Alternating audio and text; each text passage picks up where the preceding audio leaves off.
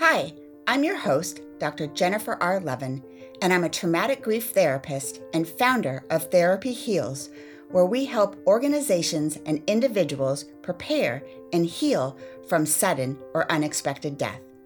And in my podcast, Untethered, Healing the Pain from Sudden Death, I share resources and stories to help you go from the chaos of sudden or unexpected death to move towards healing in your life.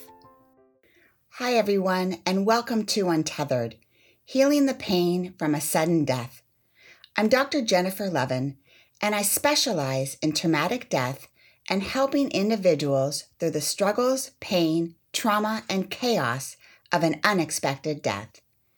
In today's podcast, I interview the Reverend Dr. Pamela Blair, perhaps best known for the book she co-authored that was first published in the year 2000 entitled, I Wasn't Ready to Say Goodbye, Surviving, Coping, and Healing After the Sudden Death of a Loved One. Dr. Blair is a retired psychotherapist who specialized in working with individuals grieving the loss of a loved one, especially after sudden death. Although retired, Dr. Blair continues to lead grief support groups and write. In today's podcast, she shares her personal grief story, highlights the impact of her book, I Was Not Ready to Say Goodbye, and she explores excerpts from her new book, The Long Grief Journey. Together, we delve into the concept of the long-term grief, ways to cope with continued loss that occurs throughout the grief continuum, how to explore happiness within the context of grief, and the notion of holding hope during grief. So welcome, Pam. I'm so glad that you're here with us today. And you have a long history working with individuals. Actually, I'm going to start over. I am going to do a general question, which I realized is asking you to just start off by telling you a little bit about yourself. And you can do anything from you have your family to your interests to just anything, or if you want to keep it all professional. But I always ask that. And I realized I didn't do that in here. So okay. Just whatever. Okay. So, well, I'm a happily retired psychotherapist. Let me formally ask that. Oh, okay. Go ahead. So welcome, Pam. I'm so glad that you're here with us today. And let me start off by asking you to tell us a little bit about yourself. Thanks for asking. It's nice to be here, Jen. I am a happily retired psychotherapist with a long career, about 32 years officially. And I'm living in Vermont. I'm happily married now for about 38 years. And I say about because sometimes I forget to do the math, but I think it's 38 years. And I'm married to a wonderful guy. I have 2 children. And I have 2 cats, and my life, even in retirement, is busy. Now, how did that happen? So I continue to write books. I host a grief support group for people. I'm mentoring the school system. I'm doing all kinds of things, Jen, and I was hoping I would just be sitting in a chair reading some good books, but that's not the case. I'm writing them instead. I actually hear that a lot from people, that they're busier now in retirement than they were in their professional life. Yeah. So you have a long history working with individuals who have experienced sudden loss and traumatic grief. Can you share some of your career highlights? There are a lot of them, but the one that stands out the most is, 9/11. And my publisher at the time, who asked me to sign, I think it was over 400 copies of I Wasn't Ready to Say Goodbye for the firefighters and police officers' families, the men and women who perished trying to save others. And then I had the privilege of working with some of the families afterwards in my private office in Westchester County, which is just outside of New York City. Mm-hmm.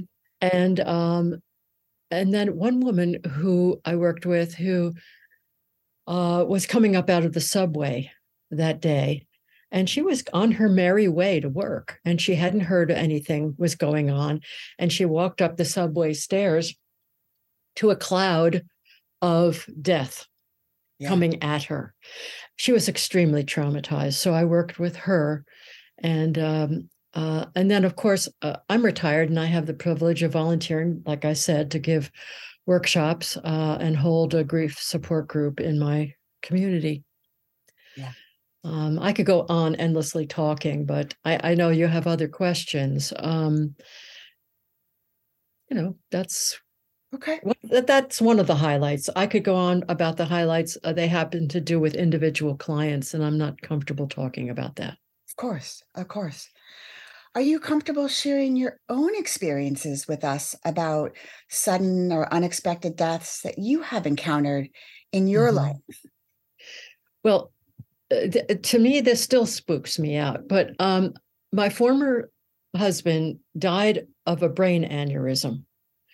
And 6 months later, my sister's husband died of the same exact brain aneurysm. Wow. And we went through the same experience of having to disconnect the life support. So my sister was my primary source of support.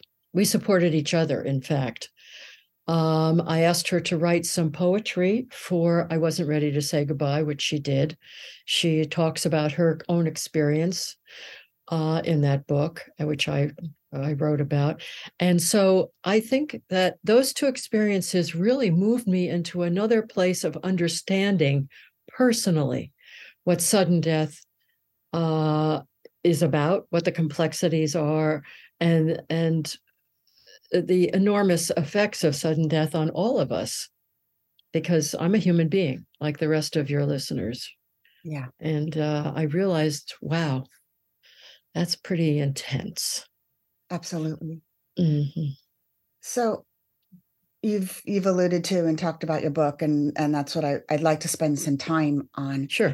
So one of the first things I do when I work with a client who's experienced a recent sudden or unexpected death is recommend your book. I Wasn't Ready to Say Goodbye, that you wrote with Brooke Noel. And I actually always say, I promise I do not get a kickback from this book, but I just think it's, the best book out there for individuals who have experienced a sudden and unexpected loss. So you published this in 2000. What led you to write that book at that time? Well, for the last 23 years, the book has been selling, and we've updated it any number of times to make it more current. At the time, just before I was given the opportunity to write the book, I was publishing an 8-page newsletter on divorce recovery and the trauma that people go through divorce. And it was called Surviving Divorce. And in those days, it wasn't online, it was actual paper newsletter. And Brooke Noel happened to come across a copy of that newsletter because she was writing a book on single parenting, or writing a newsletter on single parenting, excuse me. And she said, wow, you're a good writer. And she asked me to collaborate with her, not knowing that I had a sudden death in my family. Her brother had died of anaphylactic shock from a bee sting. Wow. And interestingly, she really had no personal experience with sudden death before that, as most of us don't. And she was trying to find a book on the topic. And she said to me, have you found one? And I said, you know what? I haven't even looked. Let me look. And there was nothing written on sudden death at that time, 23 years ago. There were books on, how to be with somebody who is dying slowly, or if you were dying slowly, the Kubler-Ross stuff, of course, but nothing on the traumatic, sudden death. Right. So it immediately became a bestseller. And I say that with some trepidation because I'm sorry that it's a bestseller. At the same time, I'm delighted. Yeah. So it became a bestseller. Were you surprised? Yes. Yes. Because basically, Brooke and I were writing the book from, uh, it wasn't from a clinical perspective, it was from a human experience Hmm. of loss and what we had learned by poking around and trying to find other things that had maybe been written on sudden loss. And what we just decided to do was just to focus in on our personal journeys. Yeah. And my experience as a psychotherapist. Brooke is a journalist Hmm. and a good researcher, and I'm a psychotherapist. So it was a good combination of gifts, if you will. Yeah, absolutely. Now, you talked about obviously the vital role it played in 9/11.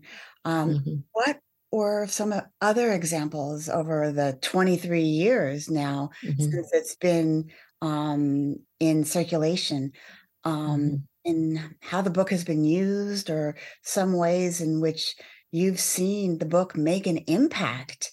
I mean, I can think of ways in how my clients have just been like, one of my neighbors and a dear friend of mine experienced a sudden death, and I bought 5 copies and sent it to the house. I mean, what are some of the ways you've seen the book be used?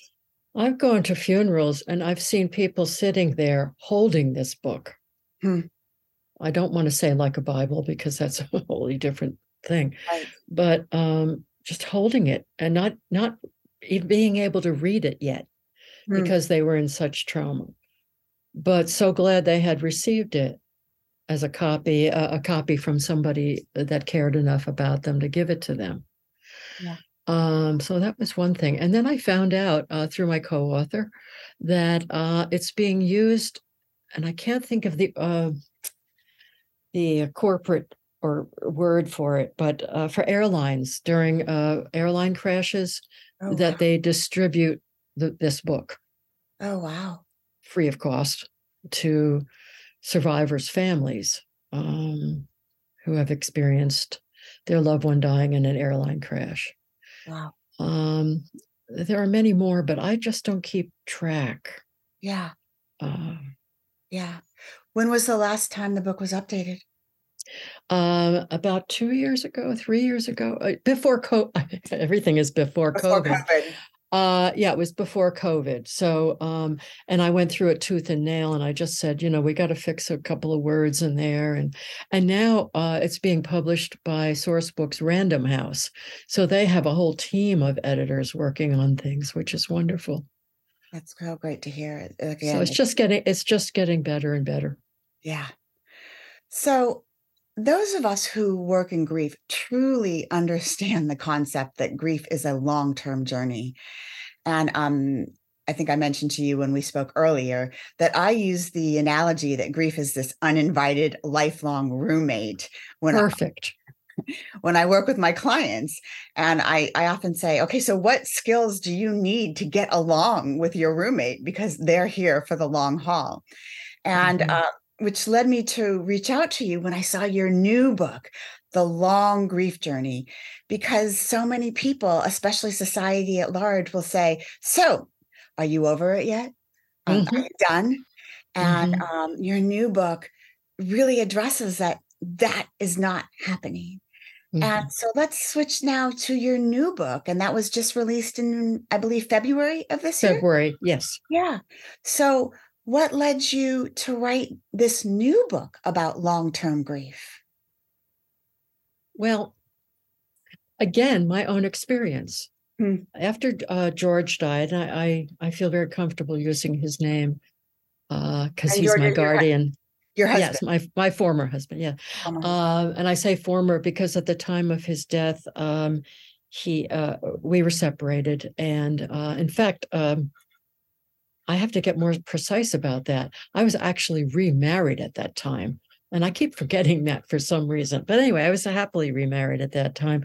But George and I had remained very close friends, and we were raising 2 children. We needed to be there for each other, and I figured, well, I don't have what was then when years ago the love of my life.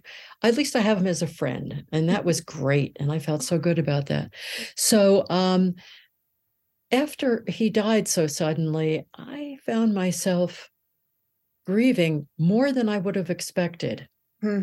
And I think that some of your listeners could relate to that, the death of a former spouse. Yes, I'm so glad you're talking about that, because people will question, but we're not in a relationship anymore. So do I have that right?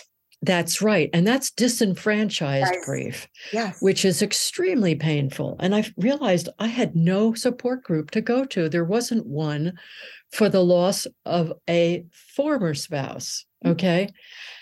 Although I still, in my heart, felt very connected to George Yes. and in love with my husband at the same time. It Absolutely. was, and what added to that was that I was helping my children process this grief. Yes.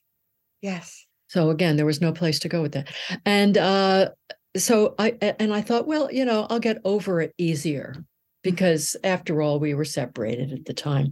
No, I did not get over it easier because as my children were developing and going through life and all the wonderful, the baseball game where you would wish their father was there and ultimately the wedding that you wish their father was there, the grief sort of percolated up again. Yep. And so I said, man, I'm not the only one in this world going through this. Yeah. And then there was a New York Times bestseller called After Grief, Mm. which a journalist wrote. And I thought, gee whiz, I think, and she addressed this somewhat. And I thought, yeah, but we need some professionals in there talking about this as well.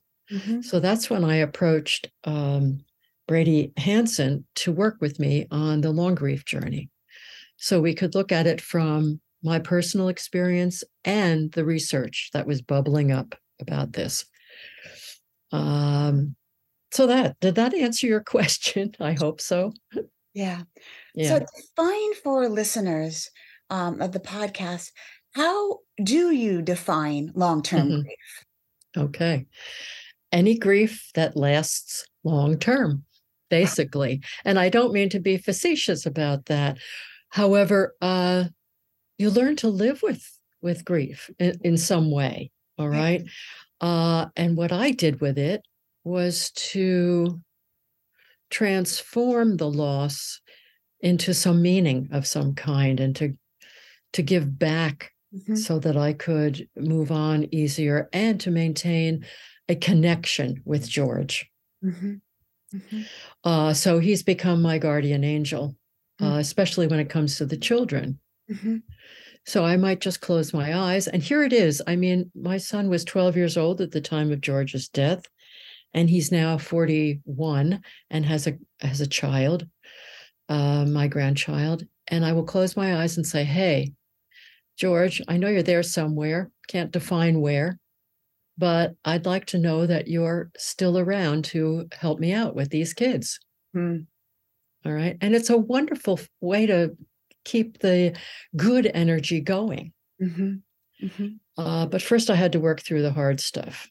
Yeah. And then long-term grief is basically non-integrated grief that gets in the way sometimes of living one's life fully and can need, in some cases, attention by a mental health professional. What does that look like, non-integrated grief? Can you be a bit more specific so someone can understand if that's something they're struggling with? Yeah. Coming up against blocks that keep you from living fully. Okay. All right. Because you're still, and I hate to use the word still, that's a wrong word, but that you're having these moments where you just don't know how to move on. Yeah. And one of the reasons why I chose, I went through a lot of book covers for this thing, and I wanted it to be a fluid path going. I'm describing the front cover of the book, a fluid path towards some kind of light at the end. So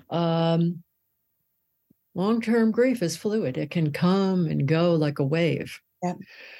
However, when it gets in the way of you really living your life to the fullest, that's a problem. Yeah. And it can need an intervention. Okay. of some kind. So, what are some of the things that you think listeners need to know about long-term grief? Some of the things that you talk about in your book. All right. There's so Number many. one. Number one, have compassion for yourself and lose the judgment. If it's 5 years out and you're still bumping up against a block or two that's keeping you from moving forward, or you're still feeling a pang, I call it an ambush of grief. And I had a bad ambush when my son was graduating from high school. And I had wished that George was sitting beside me to see how proud I had become and how well Ian did in his journey. So I was ambushed. So I was crying. And I looked around at other people and they're all applauding and everything, for their kids. And I'm crying. Mm. But I didn't judge myself because I'd had enough wherewithal at that point to just let the tears come. So have compassion for yourself and lose the judgment. And you will be ambushed by sorrow from time to time, depending on the relationship you had and whether or not you have children or any number of factors. And number two, I think it's extremely important and healing to maintain some kind of connection to your loved one. Because as a great philosopher once said, or maybe it was me, I don't know, death may end a life, but it doesn't end the relationship. I love that. So keeping the relationship going is not it's not a pathology that needs medication. Absolutely not. And you agree, don't you? Absolutely. And I'm a huge fan. Anyone who's worked with me or heard me before knows that I'm a huge fan of continuing bonds. Good. Yes, that's the word, isn't it? Yes, continue. That's the word I use. I think was it Kessler who came up with that? No, no. And and I'll put it in the show notes. I want to say Klaus. No, I could be wrong. And the researchers and it actually came out I know the year 1992 is when the book or the research continuing was done bonds. on continuing bonds. Yeah. But Okay. I'll make a note to put that in the show notes about the reference on who started continuing bonds. Good. That's really a helpful way of putting it. I call it continuing connection, but however you say it, it works. Yeah. Yeah. Okay. I think I answered your question. You did. So you make a statement really early on in the book. It's actually on page 41, which is that people don't know how to let grief and life exist at the same time. And I just love that. And I was wondering if you could elaborate on this. Okay. I'm actually going to read a couple of sentences from the book, if you don't mind, because I think it really says it succinctly. We need a way to be with grief and talk about grief that is not pathologizing, pressure-inducing, shaming, or inhumane. We need to bring into the light the fact that grief affects a whole life for the remainder of that life. And this fact is neither good nor bad. It just is. And then I wrote an exercise for folks to be with their grief. And I think I put it in both books. And that is to set aside time to grieve. Yeah. Each day, 5 minutes, 15 minutes, to either meditate or journal, have your tears, and then go pick up the kids at school or get out into your community and do something. Ultimately, I feel we need to do the work of finding some meaning in our loss, which can also help with the long journey. Yes, absolutely. I mean, what I love about that is that you don't have to you don't have to stop living to grieve. You can do both at the exact same time. And you have to. Yes. Yeah. Well, I say have to, but yeah, if the kids need to be picked up from school Yeah. and you have too many tears in your eyes, you really shouldn't be driving. Yeah. So, that type of thing. You still have to sort of make your bed and do the dishes and Yeah. pay the bills. Yeah. But I'd even like to take it a step further, that you can get to a place in your life when you can experience happiness and joy within the Oh, context of grief. please. In fact, I say this to my grief support group: find a time to laugh this week. Look, Yeah. find a stupid movie, or have your kids tickle you or something, but find a way to laugh, Yeah. because you're allowed to. Yes. And some people need permission. Yes, absolutely. Or they Mhm. feel guilty when they do. That's right. And people walk in with guilt into the group. And that's the first thing out of some that they say is, "Oh gosh, I feel so guilty this week." And I'll ask them why, and they'll say, "Well, because I had a really good time on Saturday." Yeah. Okay, I'm glad you did. Yeah. Yeah. I work with so many clients who are stuck, and I think that's the word you use in the book, Hmm. in their grief and trauma. And then they just encounter so many more, and I'm going to use the word mini losses. And sometimes they're Oh not yes. so mini Hmm. while they're grieving. And therefore, they perceive themselves as unable to invest in their future because they realize that at any moment, everything can still be taken away. That's right. So I'm curious, how do you or did you help clients cope with these continued mini losses and sometimes major losses that Mm. they continued to experience in their life while they're grieving this sudden and unexpected death? It almost seems cruel. Yeah. Uh, well, first of all, I tell them that, yeah, there are always going to be something that you can't predict. Something's always going to happen. So validating for them that this is the life journey, that we can't always predict everything. And then if they get really stuck in the why bothers, and that's what I call it, the why bothers, uh, I try to help them move towards meaning making, which is a very difficult transition for some people. Yeah. Um, and another way to find meaning, might be to consider helping others who are also grieving Mm. by volunteering to babysit for a woman whose husband just died or something, getting involved in the community in some way, giving back to the community by getting them to see their value because they're helping others. Mhm. And then I also wrote about a technique that I used to use where they visualize and dialogue with the block that's keeping them from moving forward. Mm. So actually materializing in their mind what the block might look like. And I worked with somebody in the grief group the other day who saw it as a giant boulder. Mm. And so I had her I took her through the steps of visualizing pushing on it. And Mm. what does it feel like? And what would it feel like if it were just a little bit smaller? Mhm. And then push again, and then see it a little bit smaller. Mhm. And this is done, of course, in a therapeutic setting, and it can take almost an hour. Mhm. But I did a mini version of it for the group this week, and it seemed to work. In fact, what she said was her boulder wasn't just a boulder, it had prickly thorns on it. And so I began to have her visualize and imagine the thorns falling away. So it's not an easy one. When somebody's really attached to their block, Yeah. it's not easy. No. But if they can visualize it, and some people can't, they just don't feel like they have that ability, and that's a block in itself. Mhm. But we try. Yeah. Yeah. Hmm. Yeah. To meet our clients where they are. Yeah, Yeah. yeah.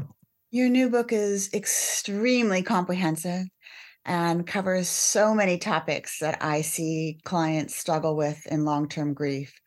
loneliness, discovering new identities, guilt and regret, and so on. Yeah. And this is one of the things I wanted to ask you to talk about today, was also hope and finding hope for the future, because, Mhm. related to the being stuck, finding hope is an area where I see clients struggle. And I'm curious how you help clients find hope. Well, moving on from the grip of grief is tough, and finding hope is not easy. And maybe you don't know where to begin.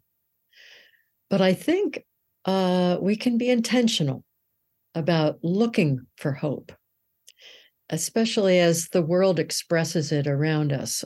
For instance, hope is what I see in the groups I counsel as they observe others who are moving along the path of grief.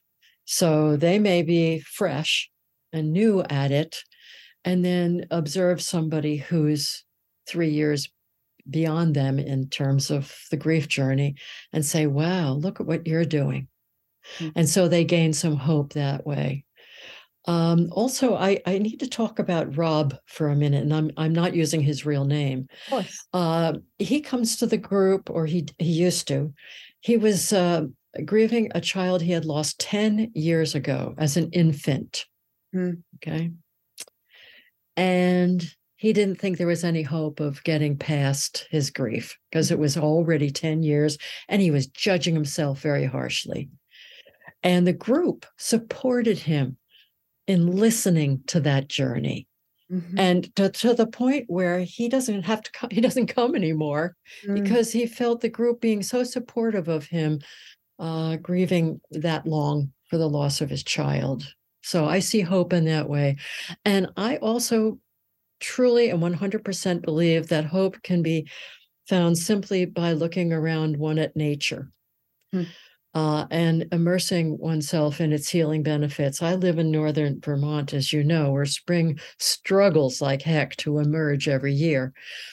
And when I felt at my lowest, I would look at the dead trees and bushes that surround me in my yard and how they push hard to come out of their winter sleep.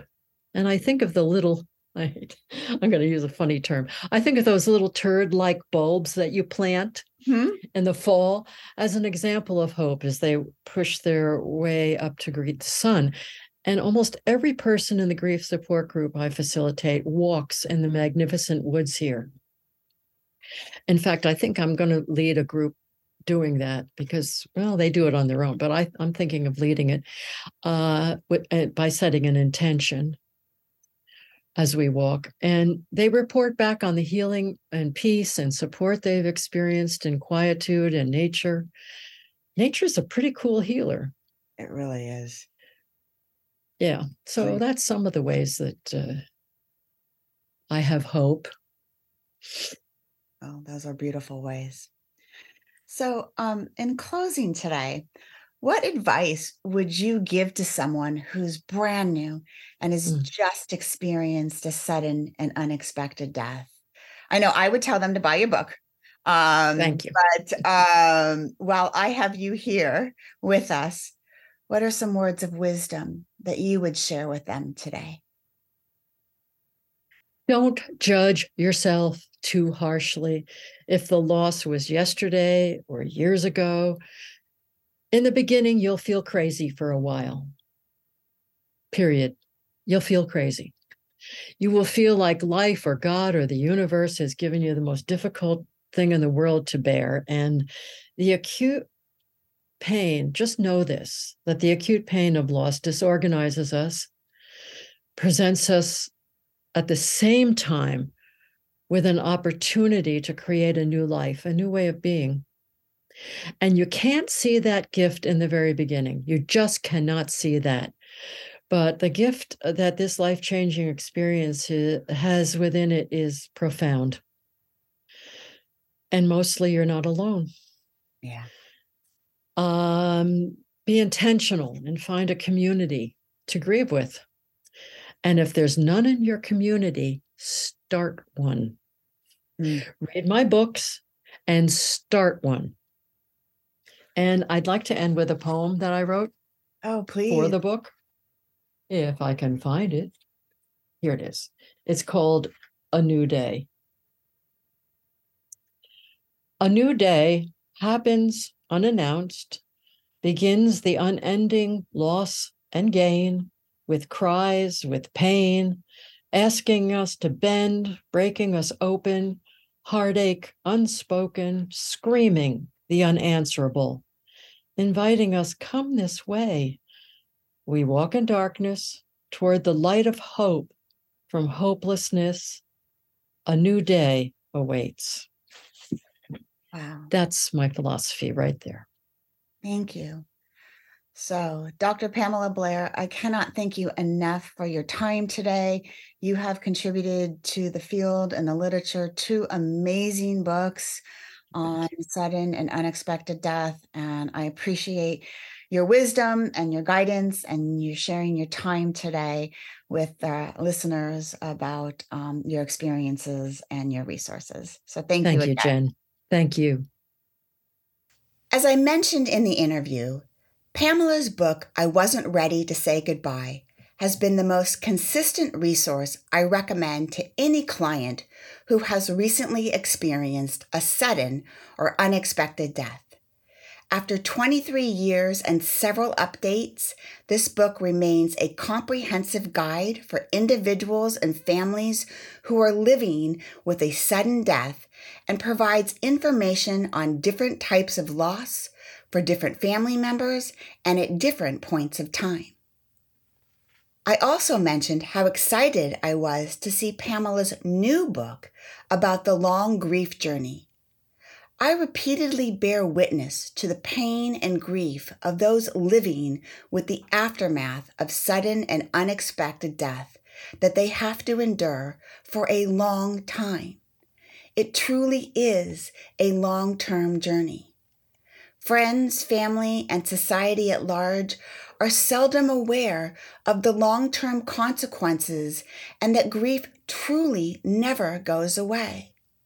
Yes, it changes and evolves, but the support from others often dissipates along the journey, and often a lack of understanding of what long-term grief is like never really is understood. The Long-Term Journey, written by Pamela Blair and co-author Brady McCabe Hansen, is an excellent resource that covers so many of the challenges long-term grievers encounter and provides exercises you can use to work through many of the areas where you may be feeling stuck. In today's podcast interview, I really liked what Pamela had to say about hope when it comes to grief. And I found her thoughts to be consistent with the way traumatic death changes us in general. You know, after the experience of a sudden death, that you are changed in your core and that you no longer interact or view the world in the same manner. Little remains the same in your life after you experience a sudden or unexpected death. So many people have trouble finding hope again after a sudden death. It makes sense that you may now need to view the concept of hope differently after your loss. Perhaps you may need to find hope in different things than what you used to. Pamela talked about finding hope in the support you get from family or friends, and she talked about experiences she had where she saw hope that individuals got from their support group members. She also talked about finding hope in new growth in nature. Her thoughts brought me back to the interview I had several weeks ago with Kim Canton, who talked about finding happiness in new ways. She talked about finding happiness in simpler things in life, mainly with the connections to people that she was with in her life that brought her joy in their presence. I encourage those of you struggling to find hope in your life and even happiness right now after the sudden or devastating loss of your loved one to examine how you are finding, or I should say, defining hope or even defining happiness. Perhaps you are still using definitions of hope or happiness from the life you used to live prior to your unexpected death. It may be time to redefine your concept of hope or happiness in a new way, a way that matches your current experiences. It was such an honor for me to interview Dr. Pamela Blair for today's podcast. I have long since admired her work and was delighted when she responded to my email invitation for the podcast interview. I want to thank her for her time and for sharing her personal and clinical experiences with listeners. If you want an opportunity to connect with Dr. Pamela Blair, please join our Facebook group talking about the podcast Untethered with Dr. Levin. The Facebook group for this week's podcast will also contain the reference for the book on continuing bonds that we discussed in this podcast by Dr. Dennis Klaus. And it will have information for Dr. Blair's website and information about her new book, The Long Grief Journey, and of course her book, I Wasn't Ready to Say Goodbye. Thank you so much for joining today's podcast episode of Untethered, Healing the Pain After a Sudden Death. Our next podcast will be with Dr. Tina Bryson, where she will talk about traumatic grief and the impact it has on young teenagers and young children. So please make sure to stay tuned for that. Our podcast is now hosted on my website, Therapy Heals. To learn more about hope and guidance after sudden or unexpected death, please visit therapyheals.com and sign up for my monthly newsletter, Guidance in Grief, at www.therapyheals.com. Bye for now. Thank you for listening today. Be sure to subscribe to my podcast so you never miss an episode. For guidance and hope with unexpected or sudden death, please visit my website, www.therapyheals.com, to learn more about the services we offer. If you would like to share your story on our podcast in service of helping others heal after a sudden or unexpected death, please email us at info@therapyheals.com.